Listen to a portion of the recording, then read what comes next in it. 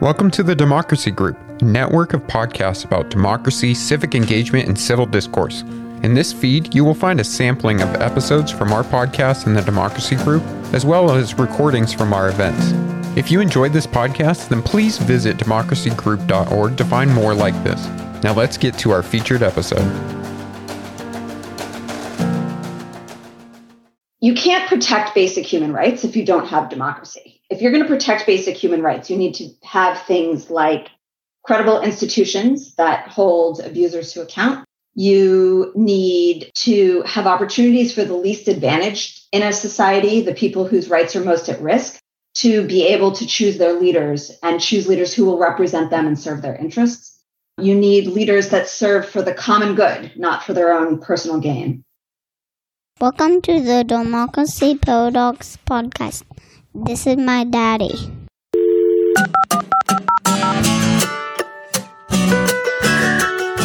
My name is Justin Kemp, and I am your host as we explore the Democracy Paradox. This is a special episode for me. When I first began to study democracy, I read countless reports and briefings from Freedom House because it does such a great job of looking into democracy in every part of the world. So every year, I still look forward to their flagship report, Freedom in the World. But this year, the report feels even more important than usual. It was published on February 24th while Russia was invading Ukraine. Ominously, the title of the executive summary was The Global Expansion of Authoritarian Rule. Now, for years, authoritarian rule has expanded, but it's been mainly through executive takeovers and democratic backsliding. But it feels as though Russia has now brought about a new phase in the democratic recession. They have begun the expansion of authoritarian rule through military conquest. Sarah Repucci co-authored the executive summary of this year's report along with Amy Slipowitz. Sarah is the Vice President of Research and Analysis at Freedom House. Our conversation touches on many of the highlights of the report, from big picture topics to specific countries, such as Myanmar, Afghanistan, and Ecuador. But before we begin, I want to just take a moment to mention the Democracy Paradox is part of the Democracy Group. The Democracy Group is a network of podcasts with a real focus on democracy. One show in the network that I know you'll like is Democracy in Danger. This podcast touches on democracy in different parts of the world, like Cuba, Myanmar, and Ukraine. It also covers concerns specific to the United States as well as its home state of Virginia. So take a moment and check out Democracy in Danger wherever you listen to podcasts. But for now, here is my conversation with Sarah Repucci. Sarah Repucci, welcome to the Democracy Paradox. Thanks so much for having me. Well, Sarah, it's great to see you again. And it's exciting to talk about the Freedom House World Report once again. But Sarah, I want to confess that every year I believe that the state of democracy cannot get worse. And every year I read your report and I discover that it really can get worse. So why does the state of democracy in the world continue to decline year after year? So you're right. It does continue to decline. 2021 was the 16th year of consecutive decline, according to Freedom in the World. I think there's a lot of factors driving the decline. It's also interesting to think that it has evolved over those 16 years. At the beginning, we were mostly seeing autocratic regimes that were tightening their grip on their own populations. Later into the decline, we started to see more free countries dropping back. In 2021, a main driver that I'll highlight is the increasing cooperation that we're seeing among authoritarian regimes who are attacking rights and freedoms. These autocrats have built a system of economic and political support. And that helps governments that are seeking an alternative to democratic norms. The cooperation itself isn't new, what is new is the impacts that we're seeing on the ground in terms of the decline. What struck me in the report was the fact that fewer countries had positive gains than, well, the report doesn't even show the last time it's had this few gains. It goes back to 2005. And what's interesting about that is that last year, similar phenomenon happened. It was 28 countries had gains, and going all the way back to 2005, you couldn't find a year where there were fewer gains. This year, it goes even lower to 25. Why is there so little forward progress for democracy? Yeah, I do definitely think that gap between the gains and the declines is one of the signs that it's not just continuing, it's not reversing. And I think what's happened is that we've shifted. At the beginning of the recession, I would have said, all we need to do is just help those few countries that have been in decline, turn them around, and the momentum will turn. We've almost reached a new status quo or a new state of affairs. And it's not going to be as easy as just flipping those countries back. Countries are adopting new systems, and we're going to have to change the way that people are thinking in order to reverse the decline. And I'll go back to this point about cooperation. There was a time when, if you were a country in transition, just after the Cold War, your most viable path towards acceptance into the international community to have economic support, aid, trading partners was to adopt democratic norms. And maybe you were just going through the motions, and maybe the government didn't really believe in what they were saying, but they did it. And they let independent media function, and they let civil society function, because they knew that they would have the backing of the US, of European powers. Those were the major powers in the world. Today we have a multipolar world, and we have other powers that countries can look to for support. If you think about the Chinese Communist Party or Putin's Russia, they're providing economic support.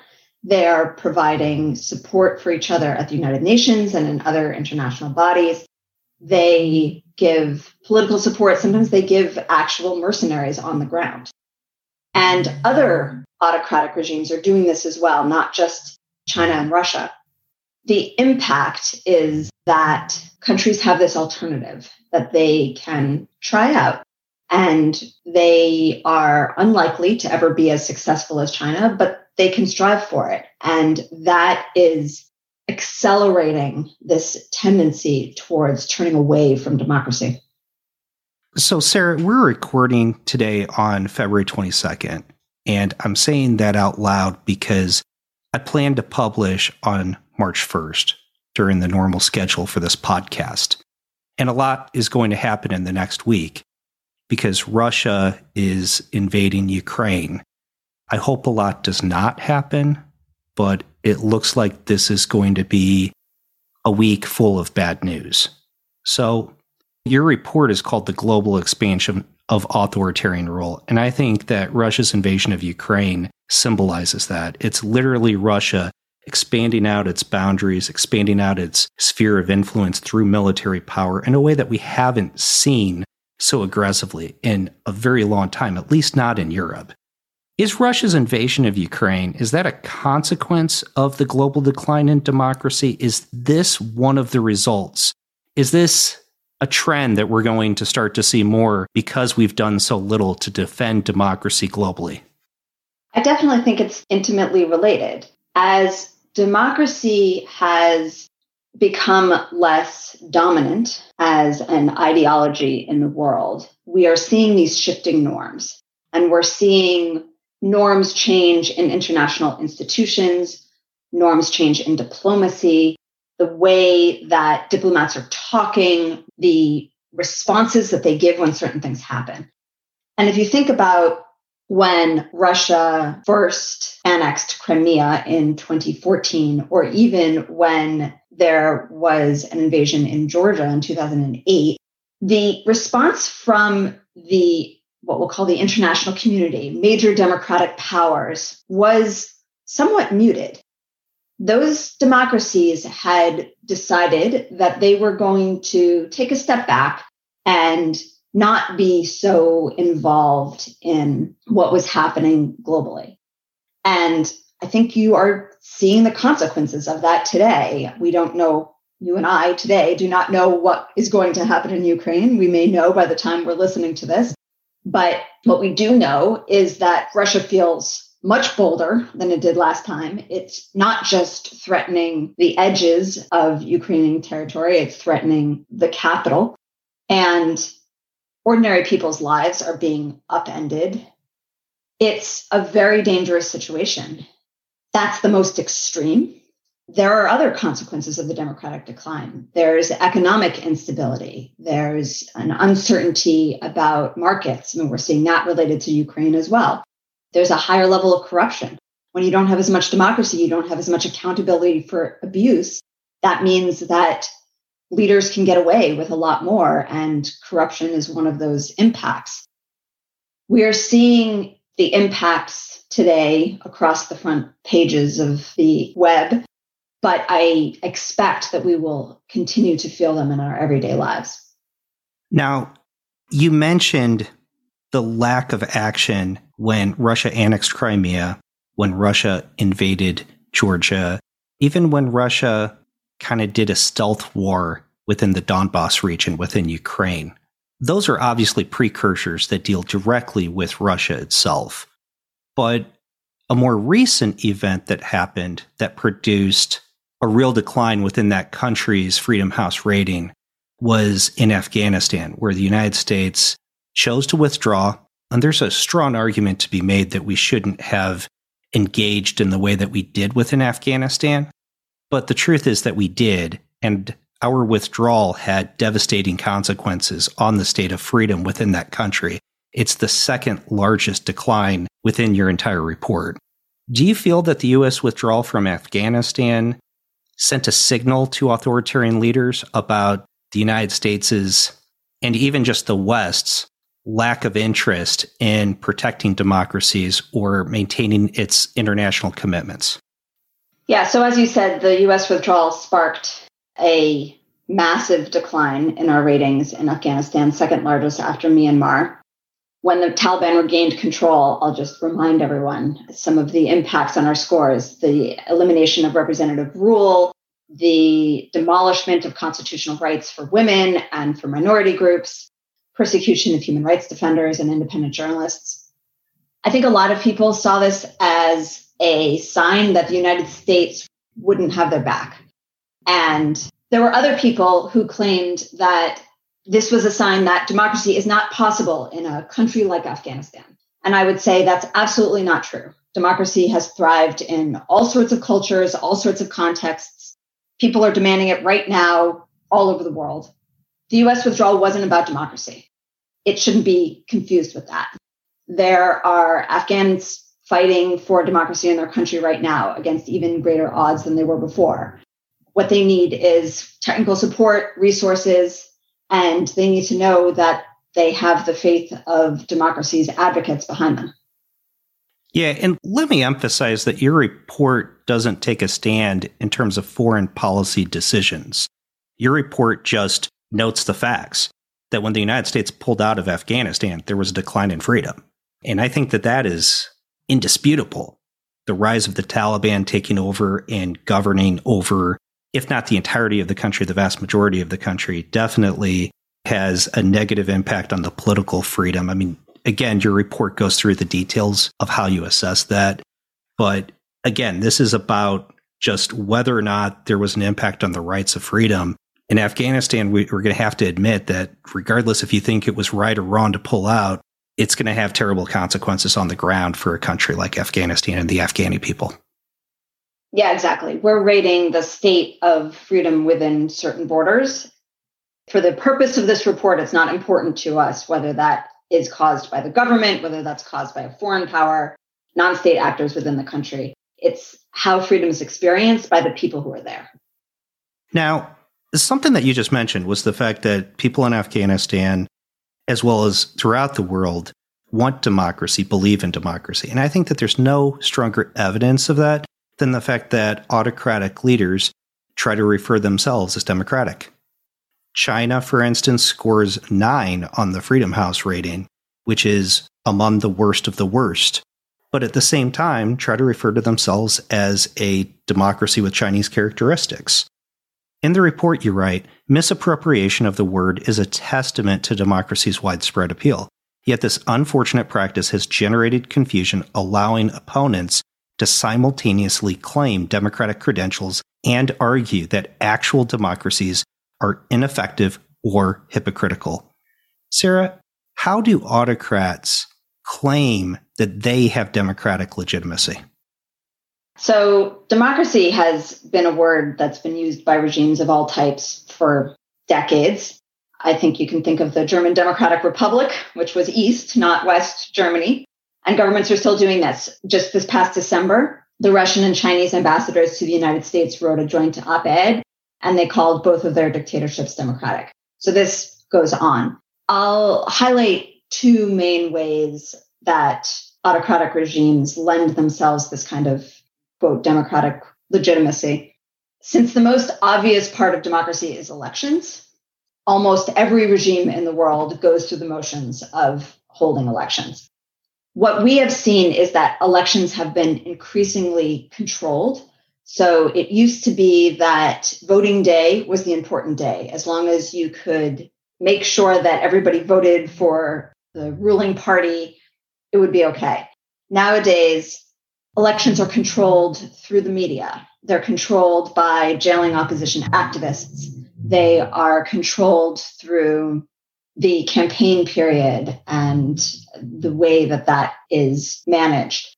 But still, elections give a regime a certain kind of credibility. They are a powerful way for autocrats to claim legitimacy. I was elected, even if that was a completely unfair race.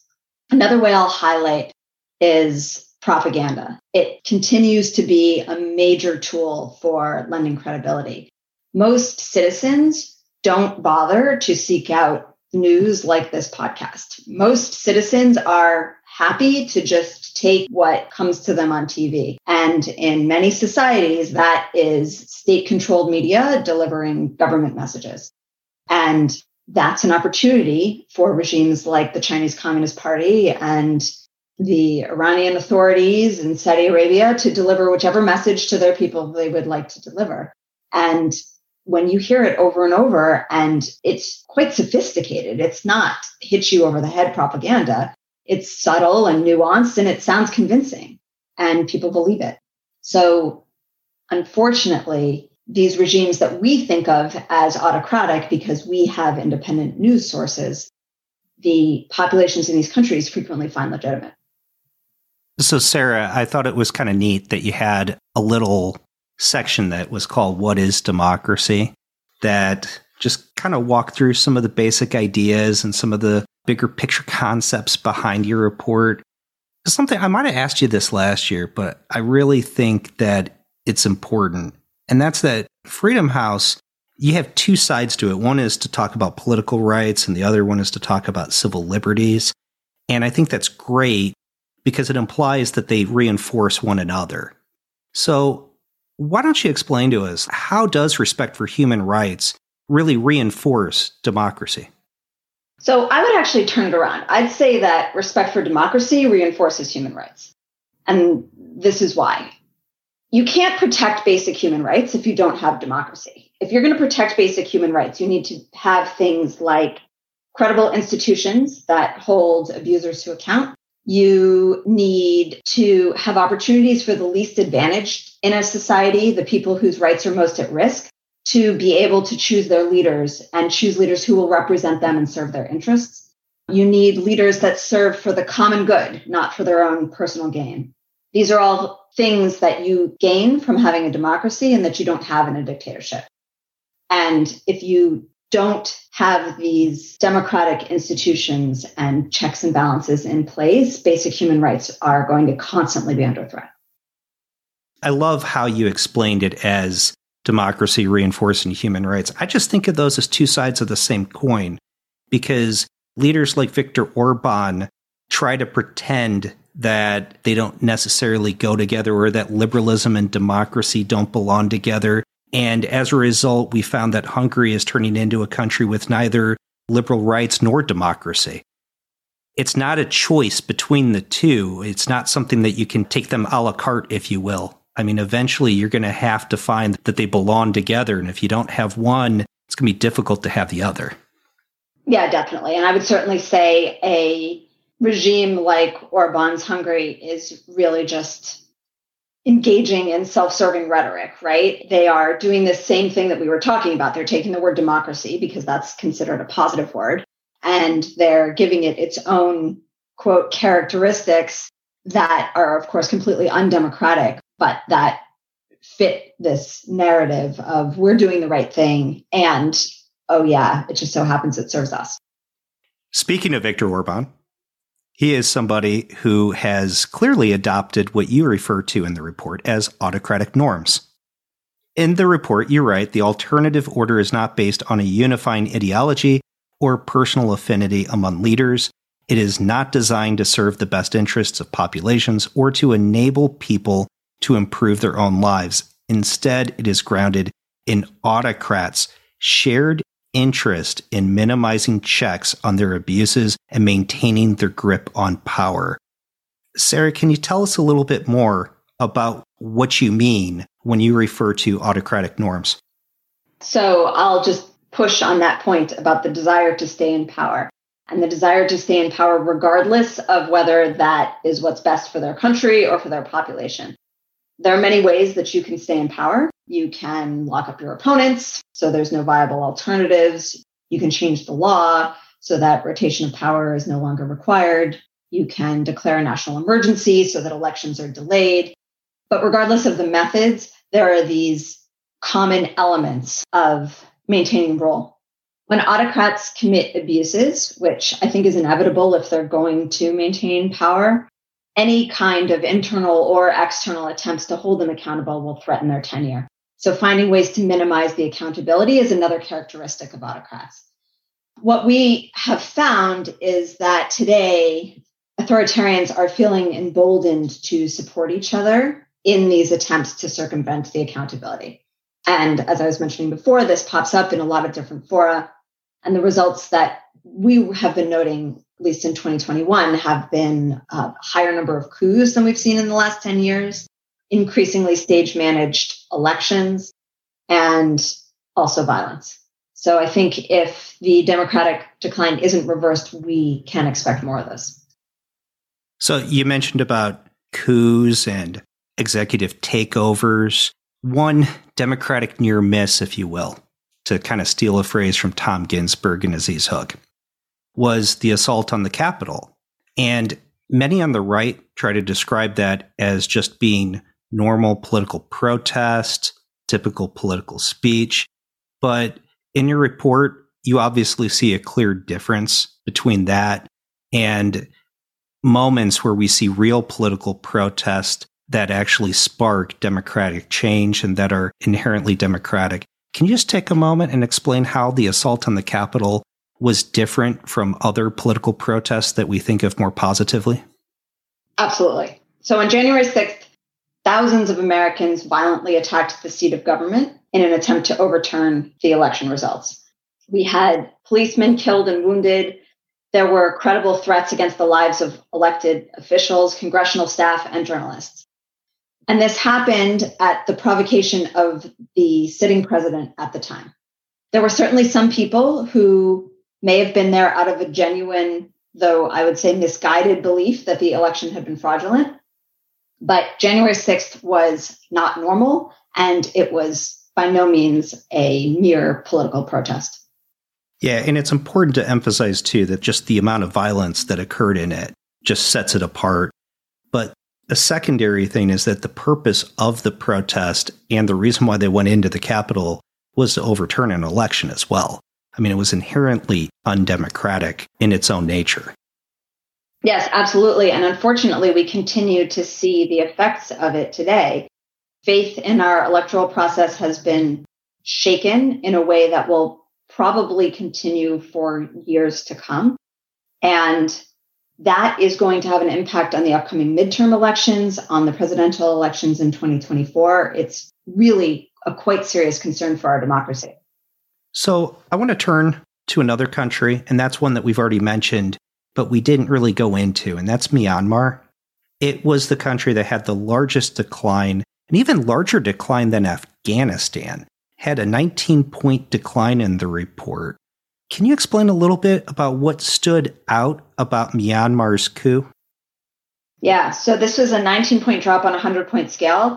There are very few countries that even change by 3 points in a given year. 19 points is a huge decline in 1 year. The coup took place a year ago. It was just before a new parliament was going to be sworn in.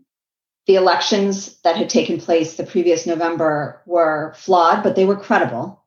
And the military's preferred party had been defeated. The size of the decline was due in large part to the significant gains that Myanmar had made previously in our scores. Myanmar had had a democratic opening in 2008 when a new constitution was drafted. And the country at that time began offering more space for independent media, civil society, political opposition, all the groups that we've been talking about. But the military never stopped playing a significant role in politics. And when the opposition won the 2020 elections, the generals apparently began to prepare to usurp power. They declared that fraud had rendered the elections invalid, and they installed the commander-in-chief as the acting president.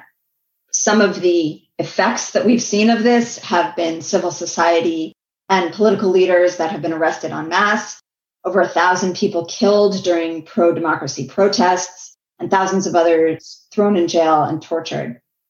I will note, however, that the people of Myanmar are continuing today to fight back. Protests are taking place at great personal risk to these individuals.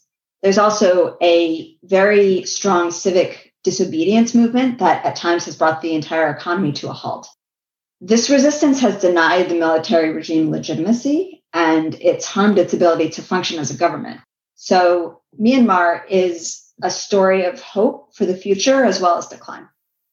One thing that I've heard about Myanmar too is that before the coup, they were obviously having challenges to be able to govern really as a full nation, to be able to respect minority rights.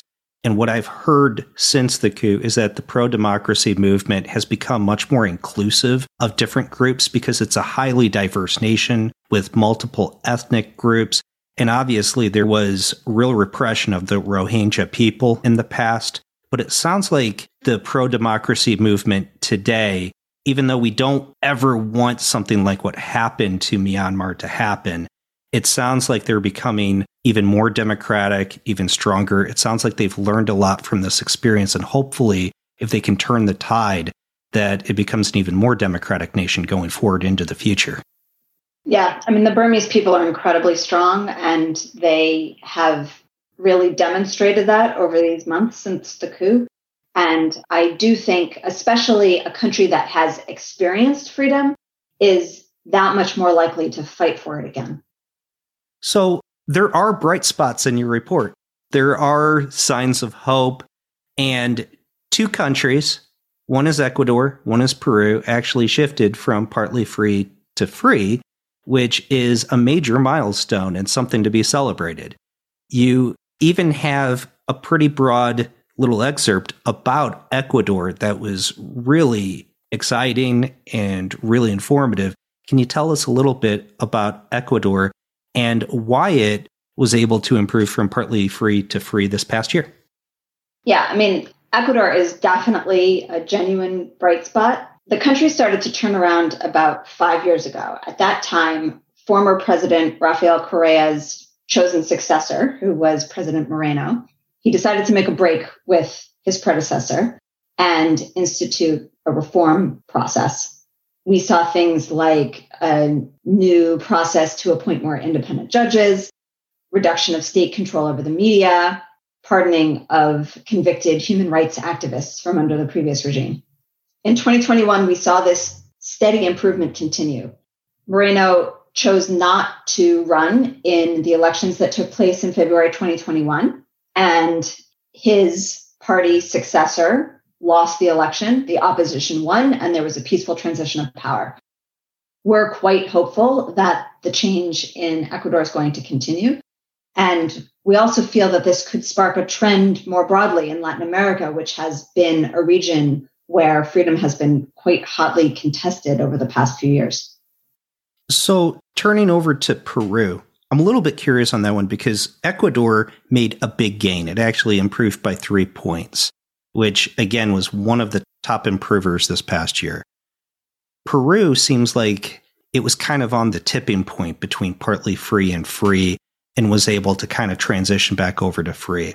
Can you tell us a little bit about what Peru has done, not just this past year, but over the past few years to kind of shift back into the classification of being a free country again? Yeah, so what we've been seeing in Peru has been quite a high degree of political instability and a very frequent change of government, many governments that have fallen and new elections have been called. There were also clashes between the executive and legislative branches that were causing the governance system to fail to function. This year, we saw less of that. So this isn't necessarily a strong sign of improvement as much as a lessening of a problem that we've been seeing for a few years. And hopefully, if that continues, Peru will be able to rebuild and consolidate its democracy further. So to go along with that, Freedom House does provide a number of recommendations in its reports. Sarah, can you just give us one or two recommendations that really stood out to you, something that you want to highlight that the world, different countries, even private business can do better to be able to support freedom in the world? Yeah, so we divided our recommendations this year into 3 categories. Recommendations for spreading democracy around the world, for countering the impacts of authoritarianism, and for strengthening democracy at home. But I think that the most important one to keep in mind is the support that is needed for people within a country, because it is only those people who can bring democracy. You can't impose democracy from the outside. It needs to be homegrown, but you can foster it and support it. There are, as we discussed, millions of people around the world right now who are fighting and dying for democracy. The kinds of support that they need include everything from what we would call technical support, which could be training or building bridges between them and fellow democracy advocates in other countries. Sometimes what they just need is financial resources. They may know exactly what they need to do. They may have the means, but they may not have the money to implement it. Whatever they need, those of us who value freedom and value our own freedoms should support them. We are in an interconnected world, and the more that we can do for each other, the more it will come back and benefit us. So that's interesting that that's the one that you chose, because I went back to a previous Freedom in the World report from 10 years ago, and Arch Puddington in there writes, even by itself, support for civil society would have the practical benefit of directing attention to those who are committed to making freedom a reality in the world's dark corners. So let's dig a little deeper into this one. When we're talking about supporting civil society in the world's dark corners, in places like Ukraine or even Russia or China, Hong Kong's a perfect one. What does it mean? What is it that we're doing? Are we providing monetary support? Are we sending in people to be able to help them on the ground? What does it mean to support civil society in the dark corners of the world? So it means all of those things. Again, the main point is that we can't sit here in the United States and bring democracy to another country. That country needs to figure out where they want to focus first. The people on the ground are the ones who are going to know it best and the ones who are going to be able to navigate the structures and are going to be able to have the buy-in to make it work. So we did a survey about a year and a half ago of democracy advocates all over the world. And one of the questions we asked them was, if you could have some kind of support, what would you want? And most of them asked for some kind of technical support. At the time, it was the beginning of the pandemic, so a lot of them wanted training on how to use web platforms or move their work to an online environment. Some of them just need broadband access or newer computers. In other countries, they may need some kind of training that they don't have. In newer democracies, they might need training on how to build institutions or how to consolidate those institutions and keep them strong. If you think about a country we didn't talk about, Tunisia, the only success case of the Arab Spring, which this year dropped back from free to partly free, I see this as a sign that the people there did not have the support they needed in order to keep up the momentum. And there are always going to be these forces pushing the other way. These forces are there in every country. They're here in the United States. And you need strong civil society and a dynamic population to keep up the momentum. So, Sarah, a recent article in the Journal of Democracy was by Christian Wetzel.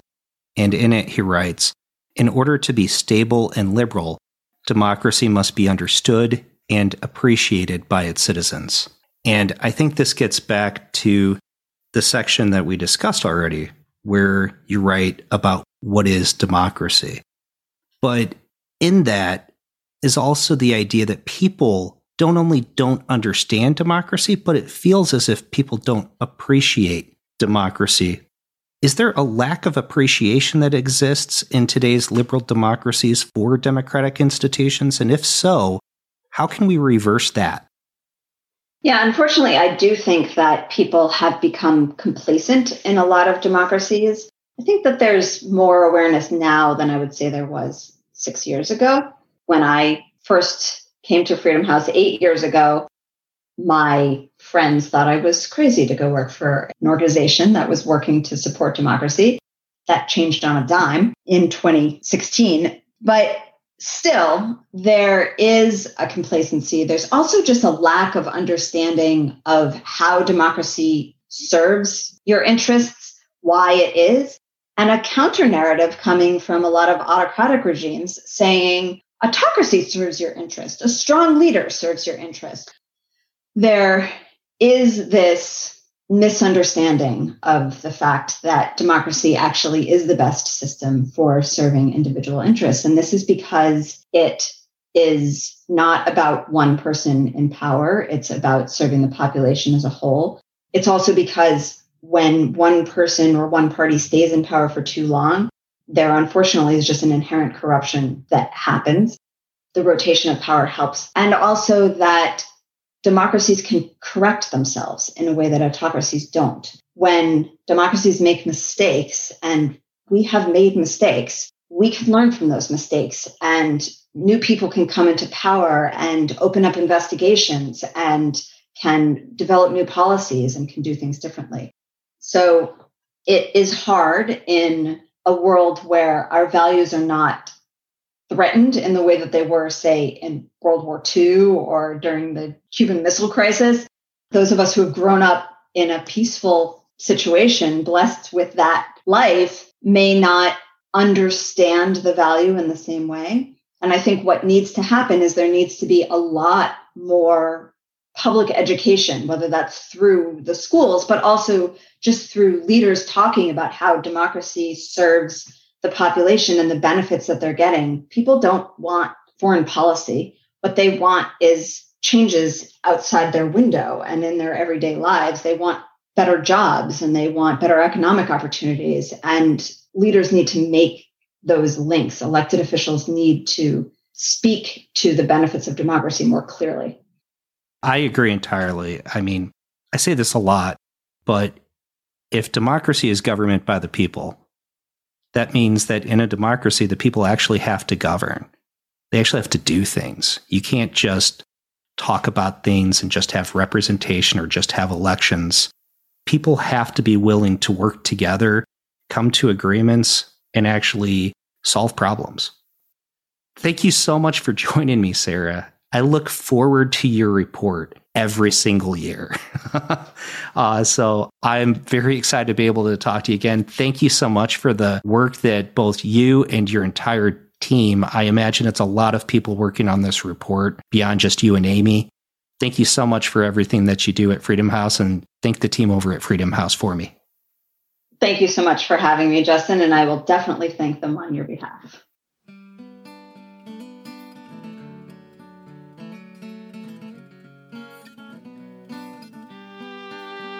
If you are listening to the show, please leave a review. It really does help shows like mine stand out. Also, please share the show with colleagues and friends, because word of mouth goes a very long way. Facebook and Twitter are great, but really just talk about it. There's a full transcript at www.democracyparadox.com. Thank you for listening.